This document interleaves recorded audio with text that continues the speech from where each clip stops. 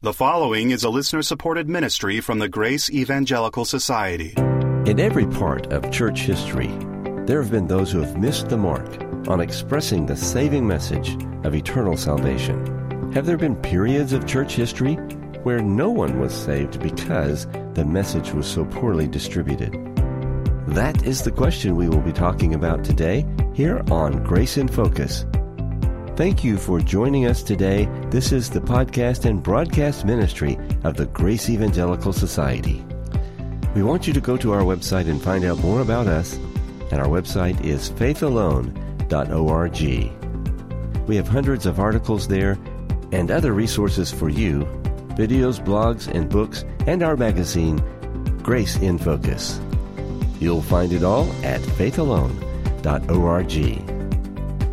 Now with today's question and answer discussion, here is Bob Wilkin. I have a question today from Jake, and it's a very interesting question. He writes it to me and to Ken Yates and says, it seems like most of church history is filled with work salvation once you reach the medieval period and into the early modern period. Were people still saved during this time, even during all the bad teaching of the day? And how did everything go so wrong?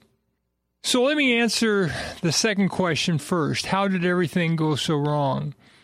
Well, if you read the book of Galatians, you can see that in the very early church, that was written around 49 A.D., so around 16 years after Jesus' death, resurrection, and ascension, already in 49 A.D., you've got people who are preaching what Paul calls in verses 8 and 9 of chapter 1 of Galatians a false gospel.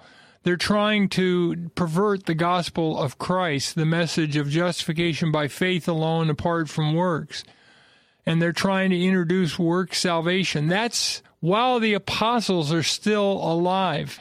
And you see this in 1 John as well, that there were antichrists, and they were denying that Jesus had come in the flesh, and we're not exactly sure what their various denials were, but they were also trying to get believers to doubt the promise of everlasting life, 1 John 2, verses 24 to 26. So there were already work salvation people in the first century during the life of the apostles. Thomas F. Torrance wrote a book called The Doctrine of Grace in the Apostolic Fathers, and he shows that to a man, the Apostolic Fathers, which were the people who were after the apostles, the people who wrote, they all lost the concept of by grace through faith apart from works salvation. They all believed in some form of works salvation. And so it should be no surprise that that was a continual problem throughout church history. And it didn't just creep up in the medieval period. It goes all the way back to the beginning of the church age. And it didn't stop with the Reformation. A lot of people have the naive notion that when Luther tacked his 95 Theses on the Wittenberg door in 1519, that suddenly the work salvation teaching became an extreme minority in the church. No, it's maintained a dominant position.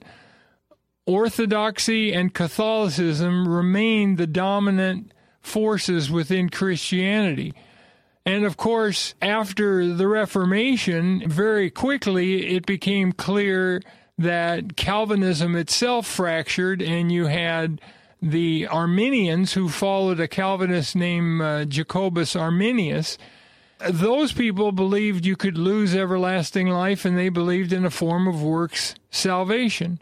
And the Calvinists themselves over the years have gotten to where they preach a form of works salvation. At least most of them, not all, but most Calvinists preach some form of works salvation. So in terms of how it happened because people did not think that justification by faith alone apart from works, or regeneration by faith alone apart from works, made sense. They thought that was easy believism or cheap grace. And so as a result, it was rejected at the time of the apostles. It was rejected during the ministry of the Lord Jesus as well. It was rejected during the church up until the Reformation and since then. But saying it was rejected doesn't mean nobody believed in John 3:16 or Ephesians 2:8 and 9 or the free gift of everlasting life. According to Paul in Romans 9-11, there was a remnant in Paul's day of Jewish believers. And his implication in that passage is there will always be a remnant until the rapture occurs and until the end of the tribulation. There will always be a remnant of Jewish believers. And the same is true of Gentiles. There's always Gentile believers. And so the fact that we don't have writings that have come down to us before the Reformation of people who are saying that we're saved by faith alone apart from works doesn't mean there weren't people who believed that. Obviously, there were many people who believed that in each generation. And those people had small churches, and those people evangelized people and led people to faith in Christ. But either they didn't write books or the books they wrote weren't preserved by the Catholics or the Orthodox. And as a result, we don't have writings to show that, but we know such people had to exist because God always has a witness. Faith comes by hearing, and hearing by the word of God. And God sends out messengers in every generation to tell the promise of everlasting life. And some people believe in every generation. So, in terms of Jake's question, the first part of it is, were people still saved even during all the bad teachings? The answer is absolutely they were. And they were saved the same way we are, by grace through faith, apart from works.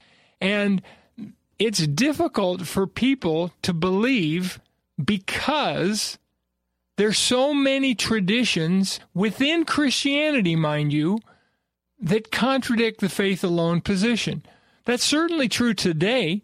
If you think about the cults, if you think about Arminianism, you think about Calvinism, you think about Catholicism, you think about Orthodoxy, those groups are all pretty much united around faith plus works needed for everlasting life. In fact, now it's quite common for everybody to talk about final salvation, and you want to win final salvation by persevering in faith and good works. Calvinists talk that way, Arminians talk that way, Catholics talk that way. I mean, it's just exceedingly common. But there are people who get it, and there have always been people who've gotten it. Well, thanks, Jake, for a great question. Now I've got a shorter question from Matt. I think we can get it in here. Matt says, it gives an example, and he says, let's say Cole tells his daughter, Jennifer, that Jesus gives everlasting life to whoever believes in him for it. Jennifer then believes that statement. Does this mean Jennifer believes in her father, Cole, or does she believe in Jesus? That's a great question. I recently did a YouTube video on Ray Comfort and the Way of the Master on one of his shows, Season 1, Episode 10 of his Way of the Master YouTube series. And what I found is when he evangelized this man on the street, he spent about 4.5 minutes trying to convince the man that not only was he a sinner, but that he was a very bad person. And then the man granted him a little more time to tell him what he needed to do to be saved. And so for the last 25 seconds, he told the man what he needed to do to be saved. And basically what he said is, Jesus died on the cross for your sins. And if you repent and trust in Jesus, then he will give you salvation and you will escape eternal condemnation in hell. Something like that. He did not give a single scripture. He did not say, Jesus said, he who believes in me has everlasting life. He didn't say, Jesus said, for God so loved the world that he gave his only begotten Son, that whoever believes in him should not perish, but has everlasting life. He didn't quote a single scripture. So I was thinking, if someone believed what he said, I was wondering, like Matt, would they be believing the Lord Jesus Christ, or would they be believing Ray Comfort? It seems to me we need to be very careful that we identify what we are saying with the promise of the Lord Jesus Christ, not our promise.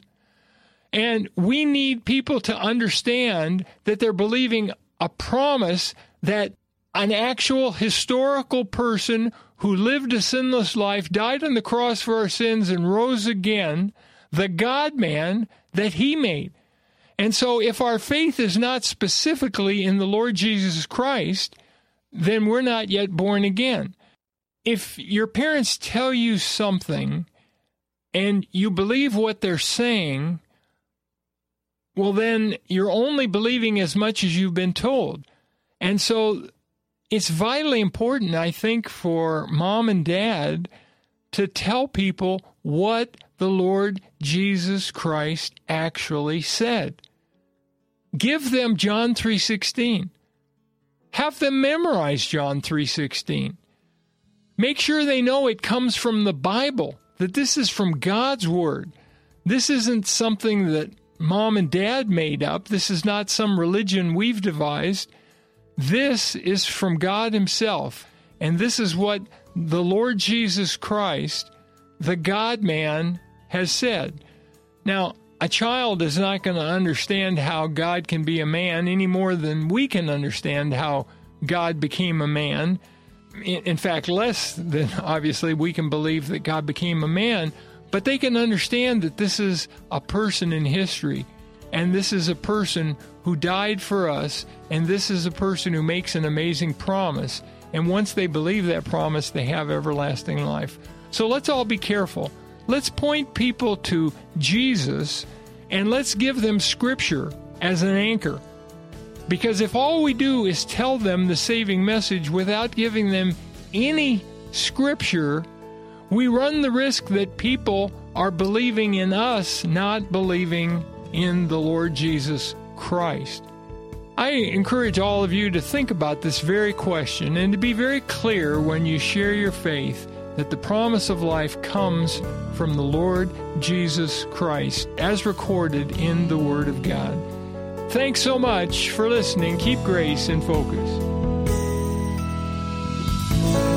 Did you miss an episode of Grace in Focus that you really wanted to hear? Just come to faithalone.org. We have all our past episodes right there on the site. In addition, we have all kinds of free resources available for you. It's all designed to help you mature and grow in your understanding of Scripture. So come visit us at faithalone.org. Our team is really great about answering questions, comments, and feedback. If you've got some, we hope to hear from you. Let me give you our email address so you can do just that. It's radio@faithalone.org. That's radio@faithalone.org. On the next episode, the story of a man who searched a long time for the assurance of salvation. But then it came suddenly when truth was realized. Join us next time, and until then, let's keep grace in focus. The proceeding has been a listener-supported ministry from the Grace Evangelical Society.